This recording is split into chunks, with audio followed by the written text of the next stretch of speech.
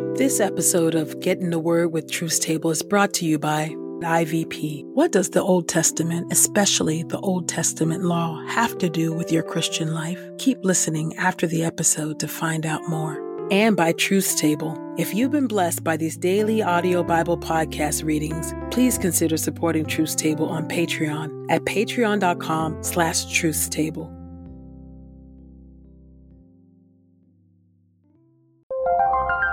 This is IVP.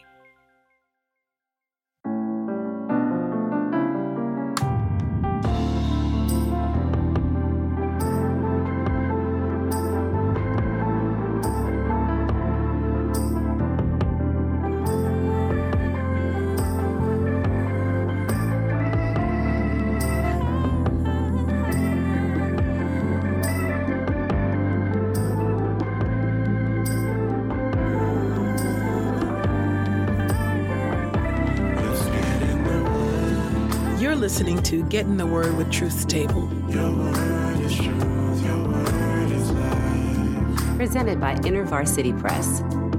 Your word is truth, your word is life. A daily audio Bible podcast read by Dr. Christina Edmondson and Ekemini Uwan. Let's get in the word today. God's got something to say. Let's get in the Word, and may the Word get in us. Open our eyes that we may behold wonderful things in your Word. Old Testament reading. Leviticus 14. Purification of diseased skin infections. The Lord spoke to Moses.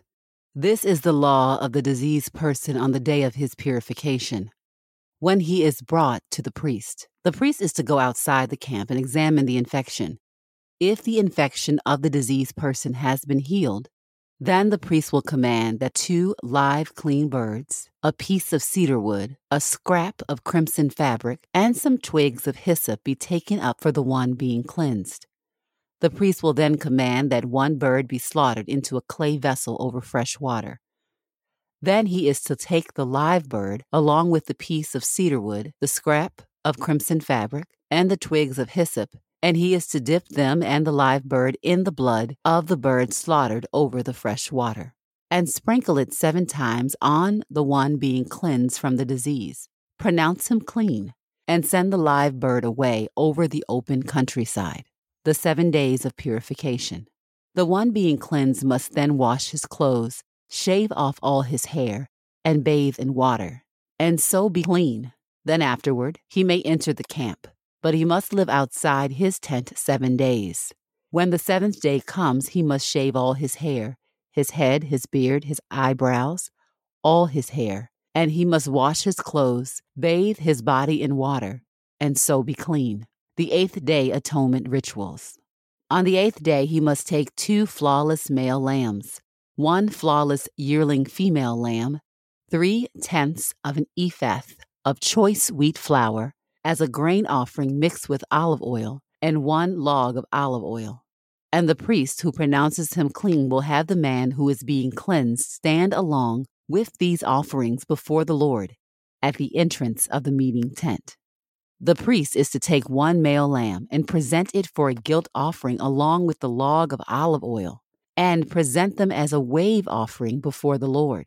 He must then slaughter the male lamb in the place where the sin offering and the burnt offering are slaughtered, in the sanctuary, because like the sin offering, the guilt offering belongs to the priest. It is most holy. Then the priest is to take some of the blood of the guilt offering and put it on the right earlobe of the one being cleansed, on the thumb of his right hand, and on the big toe of his right foot.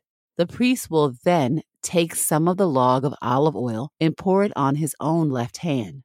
Then the priest is to dip his right forefinger into the olive oil that is in his left hand, and sprinkle some of the olive oil with his finger 7 times before the Lord. The priest will then put some of the rest of the olive oil that is in his hand on the right earlobe of the one being cleansed, on the thumb of his right hand, and on the big toe of his right foot, on the blood of the guilt offering. And the remainder of the olive oil that is in his hand the priest is to put on the head of the one being cleansed. So the priest is to make atonement for him before the Lord. The priest must then perform the sin offering and make atonement for the one being cleansed from his impurity. After that, he is to slaughter the burnt offering, and the priest is to offer the burnt offering and the grain offering on the altar. So the priest is to make atonement for him, and he will be clean. The 8th day atonement rituals for the poor person. If the person is poor and does not have sufficient means, he must take one male lamb as a guilt offering for a wave offering to make atonement for himself, 1/10 of an ephah of choice wheat flour mixed with olive oil for a grain offering, a log of olive oil, and 2 turtle doves, or 2 young pigeons, which are within his means. One will be a sin offering, and the other a burnt offering. On the 8th day, he must bring them for his purification to the priest at the entrance of the meeting tent before the Lord. And the priest is to take the male lamb of the guilt offering and the log of olive oil and wave them as a wave offering before the Lord. Then he is to slaughter the male lamb of the guilt offering. And the priest is to take some of the blood of the guilt offering and put it on the right earlobe of the one being cleansed, on the thumb of his right hand, and on the big toe of his right foot. The priest will then pour some of the olive oil into his own left hand, and sprinkle some of the olive oil that is in his left hand with his right forefinger 7 times before the Lord. Then the priest is to put some of the olive oil that is in his hand on the right earlobe of the one being cleansed, and on the thumb of his right hand, and on the big toe of his right foot, on the place of the blood of the guilt offering. And the remainder of the olive oil that is in the hand of the priest he is to put on the head of the one being cleansed, to make atonement for him before the Lord. He will then make one of the turtle doves or young pigeons, which are within his means, a sin offering, and the other a burnt offering, along with the grain offering. So the priest is to make atonement for the one being cleansed before the Lord. This is the law of the one in whom there is a diseased infection, who does not have sufficient means for his purification. Purification of disease-infected houses. The Lord spoke to Moses and Aaron, "When you enter the land of Canaan, which I am about to give to you for a possession, and I put a disease infection in a house in the land you are to possess, then whoever owns the house must come and declare to the priest, something like an infection is visible to me in the house. Then the priest will command that the house be cleared before the priest enters to examine the infection, so that everything in the house does not become unclean. And afterward, the priest will enter to examine the house. He is to examine the infection, and if the infection in the walls of the house consists of yellowish green or reddish eruptions, and it appears to be deeper than the surface of the wall, then the priest is to go out of the house to the doorway of the house and quarantine the house for 7 days. The priest must return on the 7th day and examine it. And if the infection has spread in the walls of the house, then the priest is to command that the stones that had the infection in them be pulled and thrown outside the city into an unclean place. Then they shall scrape the house all around on the inside, and the plaster which they have scraped off must be dumped outside the city into an unclean place. They are then to take other stones and replace those stones, and he is to take other plaster and replaster the house. If the infection returns and breaks out in the house after he has pulled out the stones, scraped the house, and it is replastered, the priest is to come and examine it. And if the infection has spread in the house, it is a malignant disease in the house. It is unclean. He must tear down the house, its stones, its wood, and all the plaster of the house, and bring all of it outside the city to an unclean place. Anyone who enters the house all the days the priest has quarantined it will be unclean until evening. Anyone who lies down in the house must wash his clothes. Anyone who eats in the house must wash his clothes.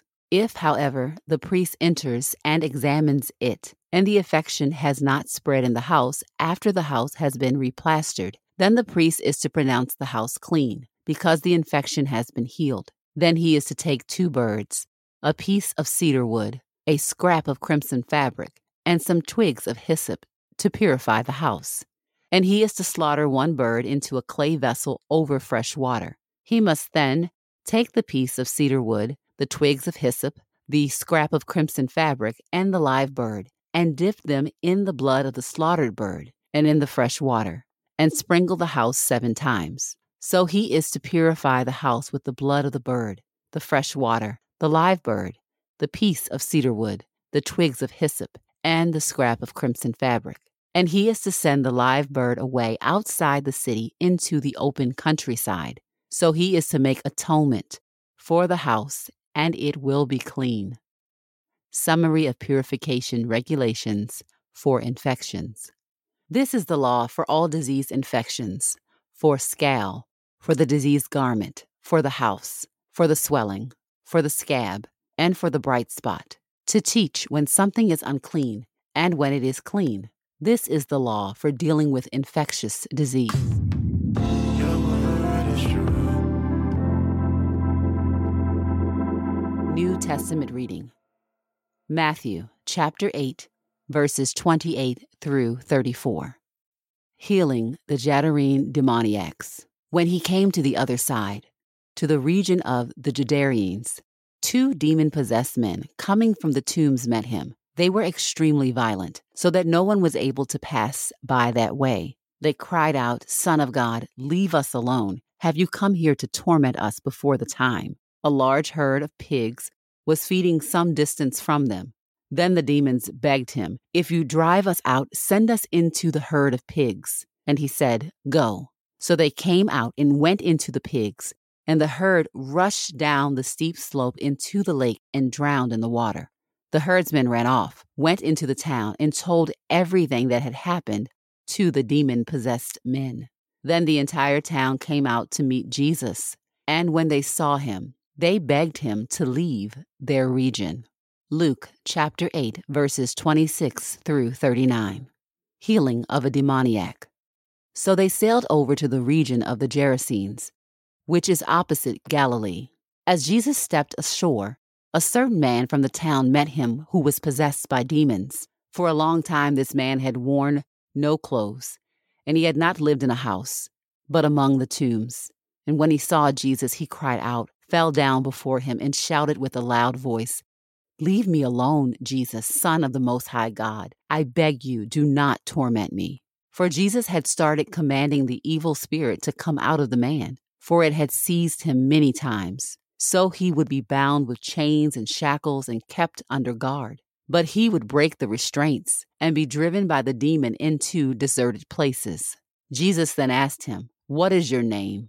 He said, "Legion," because many demons had entered him.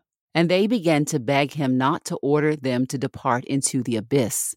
Now a large herd of pigs was feeding there on the hillside, and the demonic spirits begged Jesus to let them go into them. He gave them permission. So the demons came out of the man and went into the pigs, and the herd of pigs rushed down the steep slope into the lake and drowned. When the herdsmen saw what had happened, they ran off and spread the news in town and countryside. So the people went out to see what had happened, and they came to Jesus. They found the man from whom the demons had gone out, sitting at Jesus' feet, clothed and in his right mind, and they were afraid.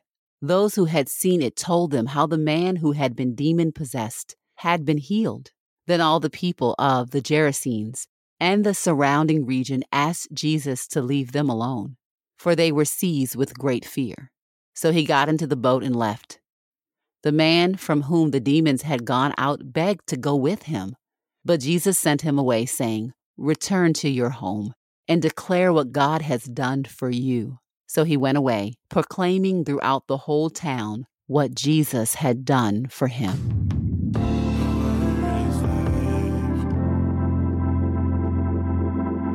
This is the word of God for the people of God. May God add a blessing to the reading of his word. Let us go boldly to God's throne of grace. Dear Lord, our God, our friend, our hope, and our Redeemer, we thank you for your word today. We thank you, O God, that you are indeed our great deliverer. We thank you that you indeed set the captives free, that you bring healing and wholeness.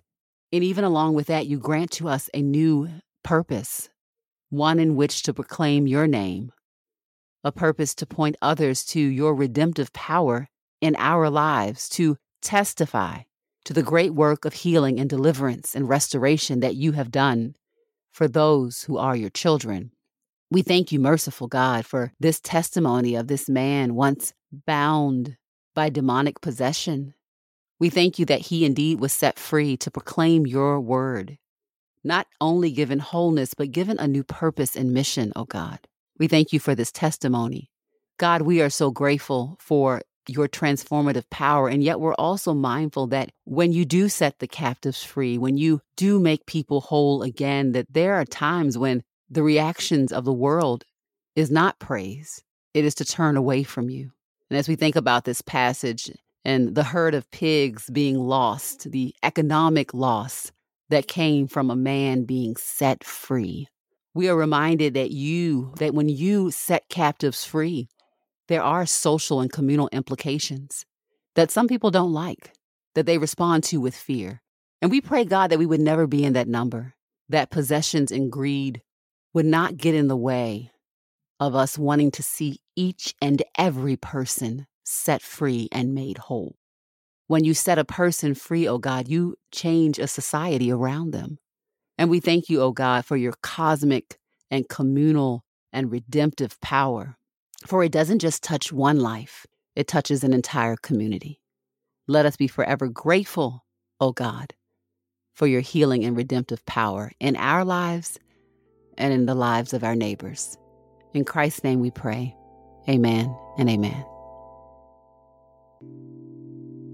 Carmen Imes, author of Bearing God's Name, guides us to Sinai, the ancient mountain where Israel met their God. Imes argues that we've misunderstood the command about taking the Lord's name in vain, and that instead the command is about bearing God's name, a theme that continues throughout the Bible. Revisit the story of Israel from wilderness to promising future and discover why Sinai still matters as you follow Jesus today. Get your copy of Bearing God's Name today at ivpress.com. And as a listener of this podcast, you can get 30% off plus free U.S. shipping when you use the promo code THEWORD.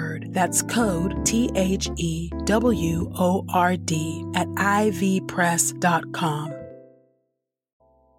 We pray this time of Getting the Word with Truth Table has encouraged us all to not only be hearers of God's Word, but doers. Share your reflections on these scriptures with us on Twitter and Instagram using the hashtag #GetInTheWord and hashtag #TruthsTable. Saints, whatever is honorable, whatever is just, whatever is pure, whatever is lovely, whatever is commendable, if there is any excellence, if there is anything worthy of praise, think about these things, practice these things, and the God of peace will be with you. Go with God. Get in the Word with Truth Table is a production of InterVarsity Press. For 75 years, IVP has created and published resources that deepen lives for Christ to engage the university, church, and the world. Visit ivpress.com for more information. Our Bible reading plan is from BibleStudyTogether.com, and the Bible version is the New English Translation used by permission. Sound engineering is from Podastery Studios, and our executive producer is Helen Lee. God's got something to say.